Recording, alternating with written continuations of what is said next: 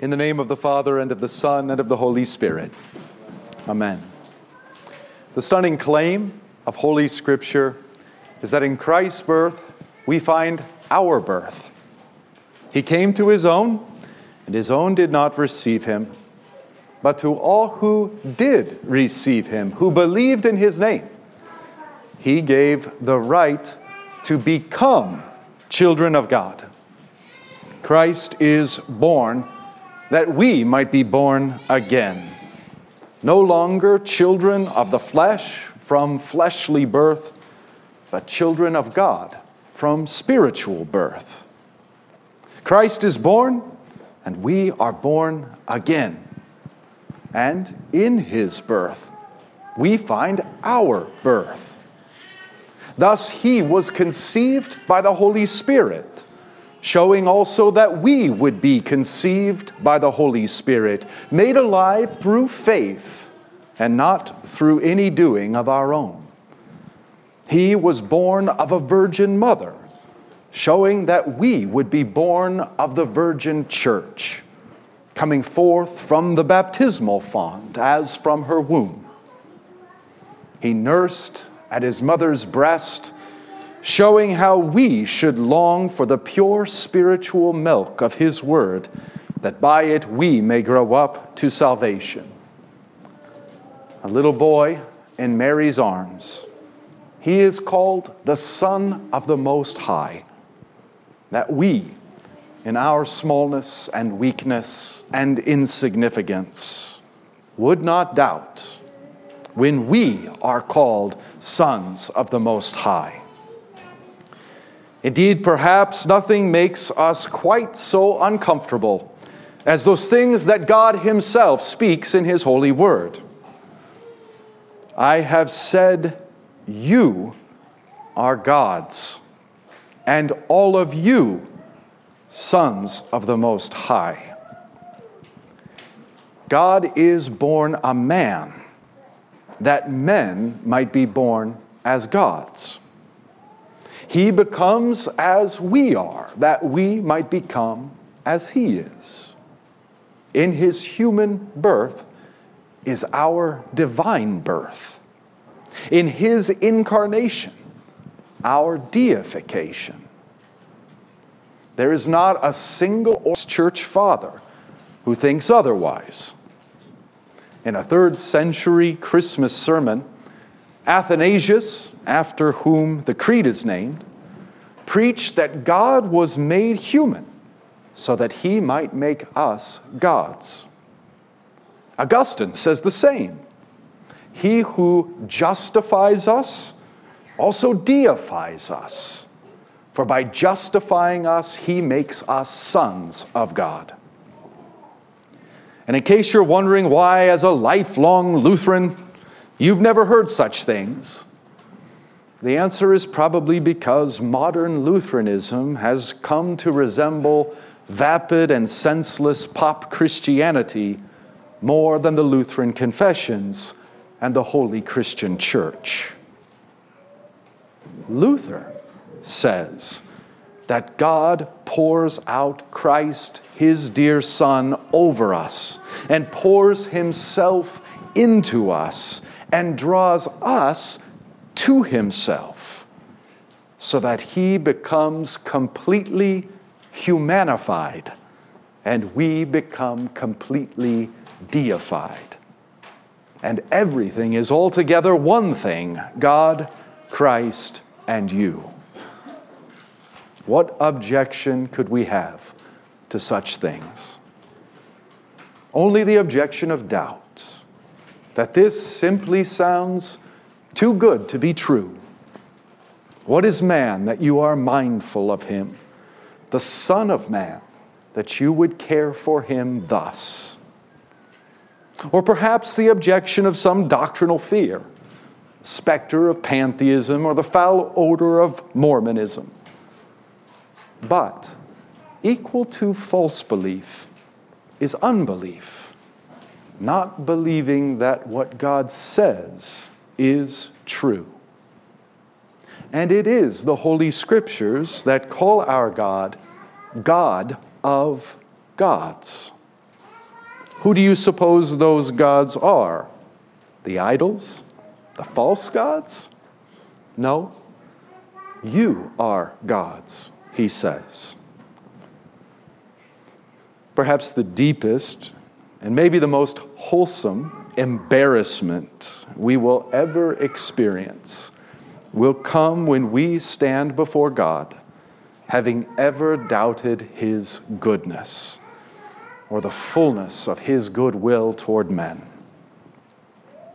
Into a manger he laid his Son, the Father giving that which is more precious to him than even he himself, the ultimate gift of love, the ultimate gift of goodness.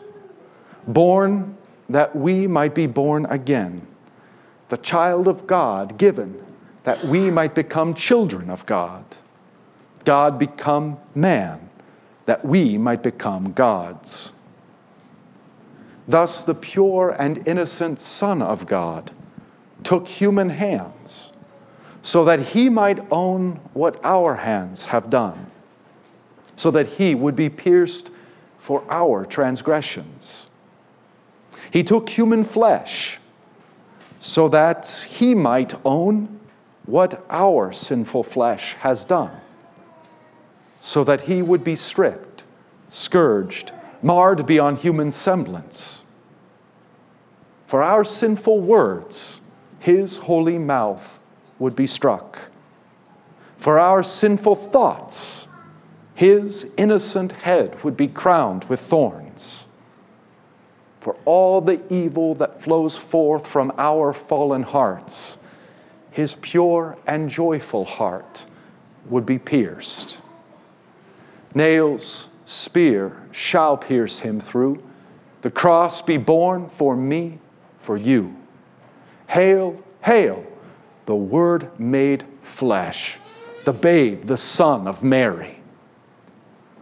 For only in the flesh of Jesus do we come to know God's love as it truly is. Love for sinners, such that he himself would save us. Love for sinners, such that he himself would make sinners gods. Only in the flesh of Jesus do we come to know who God is, and only in the flesh of Jesus do we come to know who man it is. That is, how man was created to be.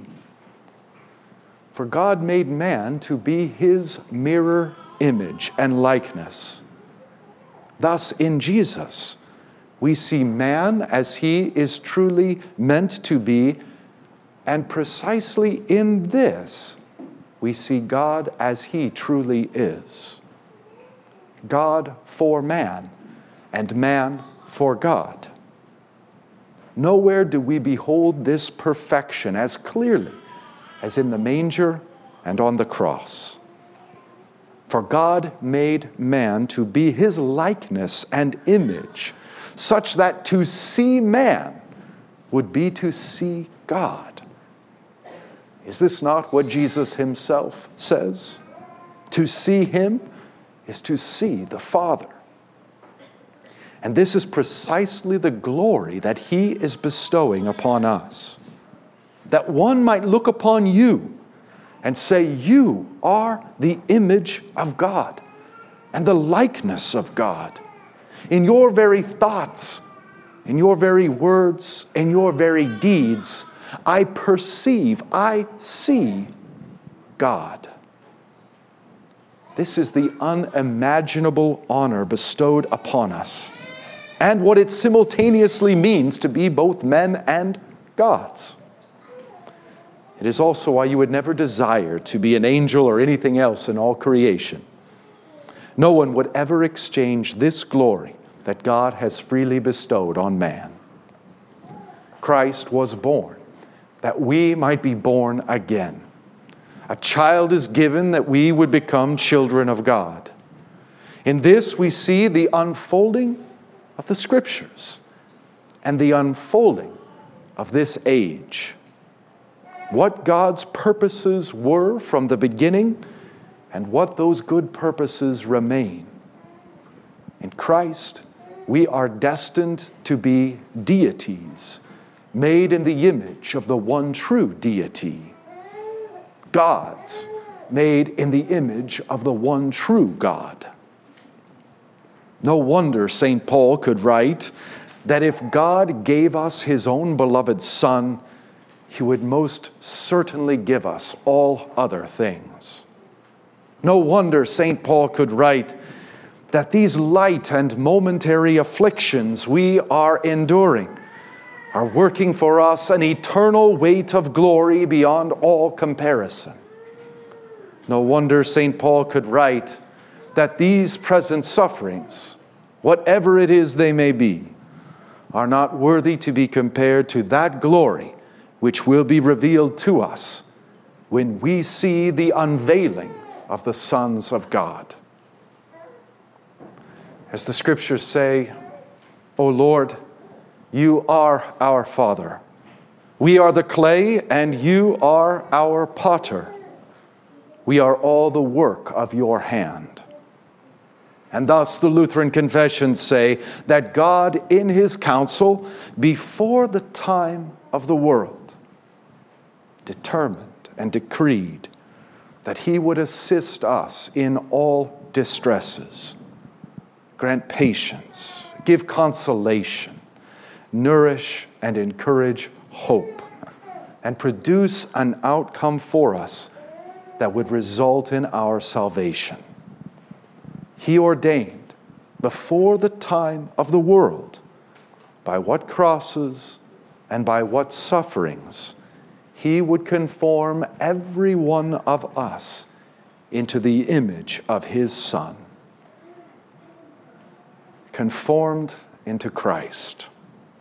Or as I have been saying, his birth is your birth. His life, your life.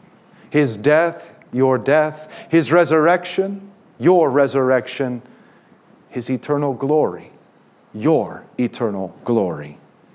For he became as we are, that we might become as he is. The angels rejoice to see him laid in the manger, wrapped in swaddling clothes.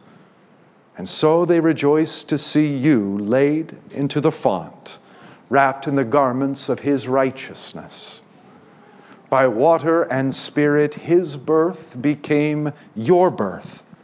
His incarnation, your deification.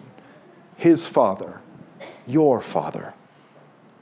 You, a partaker of his true humanity and his true divinity.